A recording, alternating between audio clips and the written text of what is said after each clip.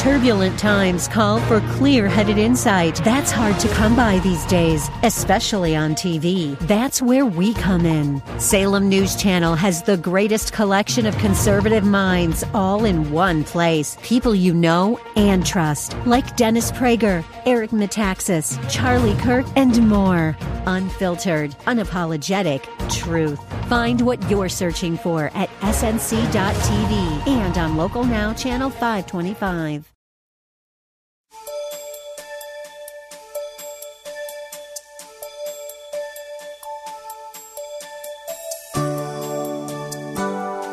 Thank you for listening in. When we sincerely turn our lives over to God, our goal is to obediently live for Him until He calls us home. Some, however, turn away from God as if they never knew Him. How can that be? God's Word has the answer. The Bible tells us that there are some who call themselves Christians, yet they are not a part of the family of God because though they appeared to be with us, they were not truly among us because they denied that Jesus Christ is the Son of God. Heaven forbid. Have Bible, pen, and paper handy as Pastor Rander teaches us. God never degraded anybody. When he was confronted with a prostitute, he loved her. He loved her and told her to go and sin no more. I mean, you who are without sin, you cast the first stone. You cast the first stone. You point your finger, you got 3 more coming back at you. Are y'all listening to me right now? And you watch it now, because when you get so hard, listen to me closely. Help me, Holy Ghost. When you get hard on certain sins, I don't stand homosexuals, and I don't want this, and I don't want that, and I don't want that. Look at them. Isn't that gross? Lying is gross too. Gossip is gross. Backbiting is gross. Huh? Watch it, because you don't know what your child gonna grow up to be. Because somebody's mother is like that, a father is like that, a sister or sibling. And you know what? You can ill afford to be homophobic to the point that you fail to minister to people if you have the transforming power of Jesus Christ. Everybody need an opportunity to come into the kingdom of God. The Bible says, whosoever will, let them come. Listen, we'll let you come. It doesn't matter what you say you are. Whatever the worst sin you can think of, we will let you come into Maranatha Bible Church.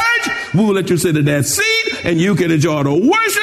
But we are not going to let you stay that way, because this is a spiritual hospital where we do spiritual service, a surgery on you so that you can get right, be healed, and make a difference for the Lord in society.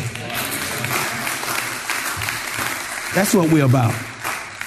Nobody checks in the St. Luke Hospital say, doctor, keep me sick. Doctor, make me as sick as you can make me. They all come into that emergency room with all different ailments, different diseases, and the goal for every one of them, hopefully, is to get treated to wellness. And regardless, and you can't despise people and sit in the seat of God and judge people in a condemnatory, self-righteous way to the point that you lose an opportunity to minister and love folk unconditionally and reach them with the good news of Jesus Christ. Because the fact of the matter is, we all got skeletons in our closet. We all have sin, and we all come short of the glory of God. The word of God says there's none righteous, no, not one. And I don't care how spiritual you look, you've all made some unholy mess that you want to stay pinned up in that closet and that God never reveals. Why don't y'all say amen? So soften your heart toward people and love them with the gospel, and stop talking and having such an indignant attitude that you fail to minister the good news of Jesus Christ that can salvage them to the glory of God. Amen? Now, that was a heavy stuff I just said. Amen. Won't you say amen? Okay, last verse and we're done. That's all we can do. That's why I said, well, I'm going to do too much today, because you do well if you can handle what I gave you. Look at verse 8. Verse 8 says, likewise also these dreamers defile the flesh, reject authority, and speak evil of dignitaries. Okay? Likewise, also, these dreamers what? Defile the flesh, reject authority, and speak evil of dignitaries. This verse 8 is characteristics of apostates.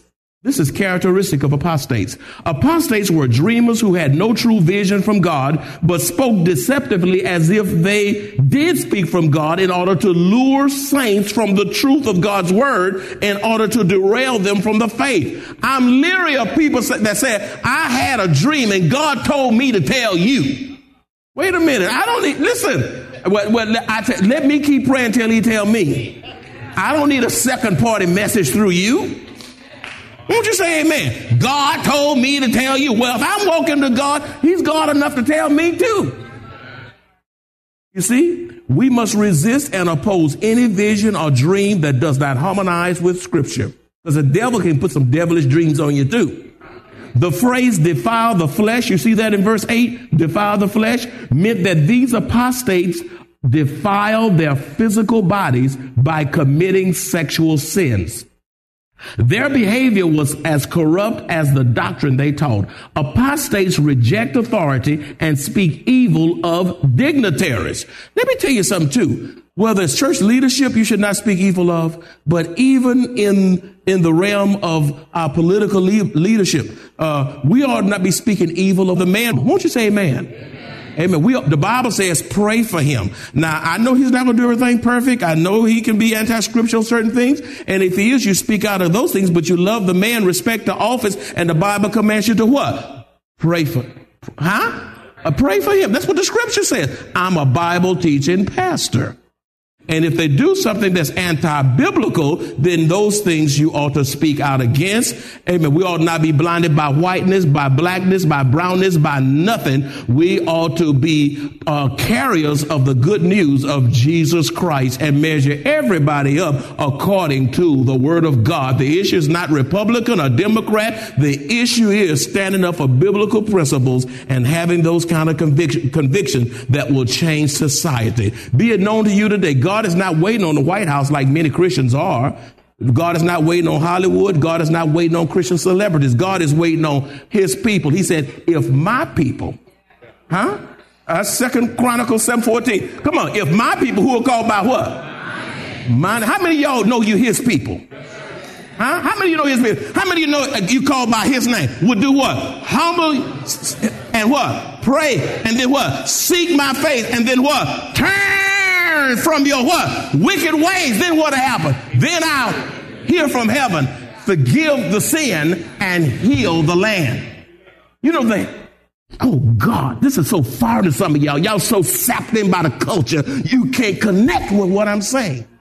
God is not waiting on the transformation of America through the political arena. Did you get what I said? The healing of the land. God is waiting on his people to live so righteously and holy before him that we affect this nation for righteousness, because we are the light of the world. We are the salt of the world, of the earth. We are the royal priesthood. We are the ones that are to stand in the gap, and God is calling us to occupy until Jesus comes. Now, you know what? Some folk can't hear what I'm saying now because you've been so sucked into the culture, so assimilated into the culture, until when you hear the real truth, you have a problem digesting it because it's so foreign to you, because you have allowed this world system to envelop you and shape your worldview. Did you get that? Shape your worldview. And so when you come here and I preach like this, the world is right and I'm wrong, because you don't hear the world talking like this, but you don't anticipate the world talk like this because they don't know him. They don't know him. They don't know him. And let me drop this in and I'll move on. I'm going to tell you something. The church is being so culturalized and now so politically correct, until when real preachers try to preach the real truth, instead of you looking at this word in light of your own condition, you attack the preacher and get mad at him, because the real truth is I'd rather take issue with him than confront the issue of my own state being. So I make a diversion because I don't want to deal with the issue of myself. You see, it's getting very hard and difficult to preach hard truth in church for the transformation of lives. Oh, God, help me preach this message. I'm almost done. Listen, apostates reject authority and speak evil of dignitaries. They set themselves up as their own authority and refuse to submit to the lordship of Jesus Christ and the leadership within the church. They undermine church leadership in order to carry out an agenda to lead unsuspecting saints astray. These apostates had no regard for or respect for those in authority. As a matter of fact, their mission was to slander, gossip, speak evil of leadership so as to create doubt and suspicion in the minds of saints. And you got people who will believe another person in the pew before they believe the authority that's coming from that pulpit because of the influence of friendship. And they put relationship over what the Word of God says. So let me close with this. I'm going to give you 6 things, 6 characteristics of an apostate. What are the characteristics of an apostate? We'll do these 6 and then we'll conclude. What are the 6 characteristics of an apostate? Number 1, apostates are professors, but are not actual possessors of true salvation. They profess Christ, but they do not possess Christ. They have God in their mouths, but not in their hearts. You say, where's the scripture on that? Everything I say is with a scripture. Matthew 7:21 says, not everyone who says to me, Lord, Lord, shall enter the kingdom of heaven, but he who does the will of my Father in heaven. You can say hallelujah, thank you, Jesus, praise the Lord. And God says, I never knew you because you don't have me in the heart. Luke chapter 6 verse 46 says, but why do you call me Lord, Lord, and do not the things which I say? You see, so it's one thing to profess Christ, but it's another thing to what? Possess Christ. Which one are you? Are you a professor or a possessor? That's a big question. You see, number 2, they apostates, they rebel against God and his leadership, using their influence to create confusion and to lead weak, unsuspecting saints away from the truth and God. In other words, they come in underneath damnable emails, damnable conversations, damnable sideline undertone meetings. And when all is said and done, your weak saints who barely have the word in them are led out of the church by some hellish person that's not going anywhere in the church.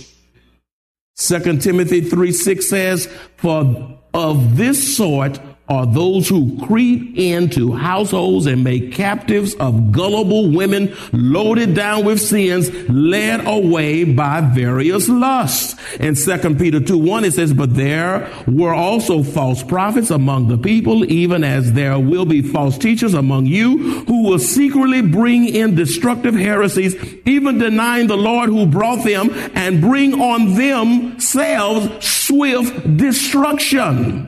Number 3, an apostate commits sacrilege. Say sacrilege. An apostate commits sacrilege by violating and profaning sacred things.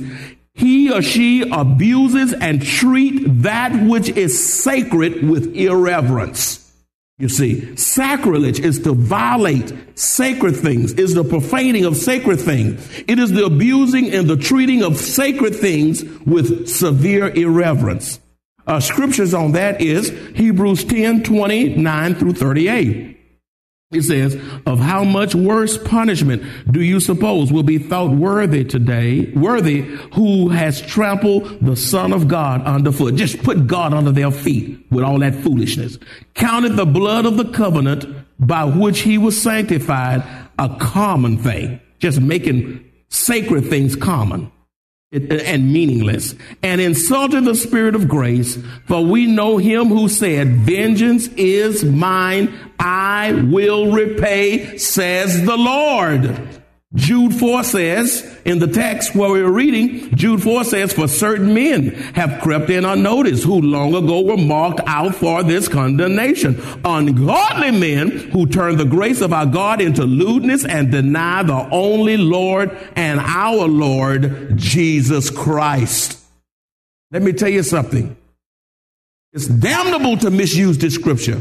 It is a damnable, this is a sacred book from God. To abuse it. To ignore it once you've heard from it.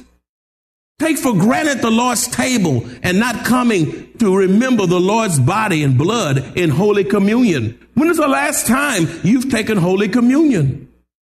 Sacred thing. Listen, using the Lord's name in vain, saying Lord and Jesus and just using it sloppily in any kind of conversation. The Lakers make a bad play. Oh, God, have mercy. I mean, just throwing stuff, the Lord's name around. Jokingly using the Lord's name is the height of disrespect. God says, be holy as I am holy. You see. That's sacred. I mean, the scribes and the Pharisees, they committed such sacrilege until they called the works of Jesus that of the devil. That was blasphemy. That was sacrilege right in the Savior's face. That's bold. I'm going to tell you something else too. To come in God's house and to cuss and raise hell and to be divisive, and to gossip, and to backbite in the body of Christ, instead of being loving and kind and a peacemaker with your brother and sister, is to commit sacrilege. Sacrilege. I heard what he said, I ain't doing it. And you're an affront to God. And God says, I'm going to get you as sure as I'm living. You see. Look how quiet it's getting. I got 3 more. Hold your seatbelts. Number 4, apostates, they knowingly and deliberately rejected the revealed truth regarding the deity of Jesus Christ. They knowingly and deliberately rejected the revealed truth regarding the deity of Jesus Christ. You say, Pastor, what is that word deity? Deity means his godness. He's God. In other words, if you don't believe that Jesus Christ is more than a prophet, he's more than a teacher. He's more than a good man. What makes him distinct and different? He is God. You see, John 8:24 says, therefore I say to you that you will die in your sins. If you do not believe that I am he, God, you will die in your sins. John 8:58 says, Jesus said to them, most assuredly I say to you, before Abraham was, I am. In other words, God was speaking to his audience saying, you're talking about Abraham, but I was there before him. I am the God of Abraham, Isaac, and Jacob. I created time. The Gospel of John 10:30 says, I and my Father are one. You can't make such a prolific statement unless you're God, or the biggest phony ever walked the earth. But he's not. He is God all by himself. John 14:9 says, Jesus said to him, have I been with you so long, and yet you have not known me? Philip, he who has seen me has seen the Father. So how can you say, show us the Father? You see, he said, when you're looking at me, you're looking at God.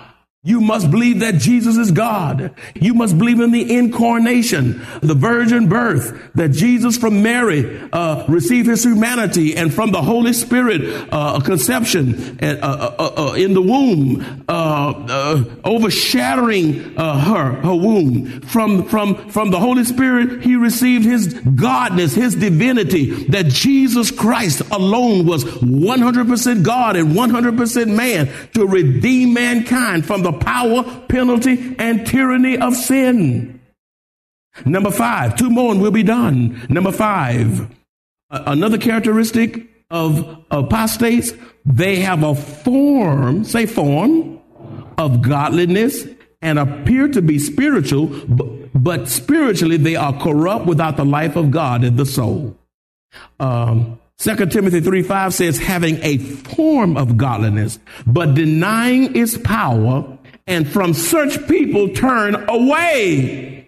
In other words, those who fall away and those who become apostates and fall away and turn away, you know why they could do so? They came to church and they had a form, but they didn't have the reality of Christ living on the inside. You know, those are people who turn away from the church and Christ. They have been informed, but they have not been transformed. A form of godliness. In other words, you look like Christ because you kind of dress. I mean, you kind of look like a Christian. You dress like them and you kind of take in your Bible here and there and you say, thank you, Jesus, praise the Lord. And I'm blessed and highly favored, and using all those little trinket of spiritual statements and think therein lies spirituality. You can say all that stuff all you want to, and Satan's just picking his teeth on you. They have, and Satan don't have teeth, by the way. I was just using that. They have a form of godliness. In other words, they look like they are spiritual, but they don't even know Christ. Is that you today? You come in here today and you just come think you're doing your duty, and you drop something in the offering bag, and you leave out of here and thank God you've done God's service. And your life haven't changed. Your vocabulary haven't changed. The way you walk haven't changed. Your talk haven't changed. You still going to the same places, acting the same way, still visiting the pornography insight, still running around with folk and not changing your company. Listen, the Bible says when you get saved, you come from among them and be separate. Any man be in Christ, he's a new creation. Finally, but not the least, some of y'all say, ooh, I'm glad he's back through. I got enough energy to preach another hour. I'm just having mercy on you. Last but not least, one who commits apostasy, run away, get mad, take issue, think they high and mighty, can't tell them nothing. You know, they think they've arrived, full of pride and don't know it. Listen, they are religiously learned, or they got education. The Pharisees and scribes had that. And Jesus said, woe to you, scribes and Pharisees.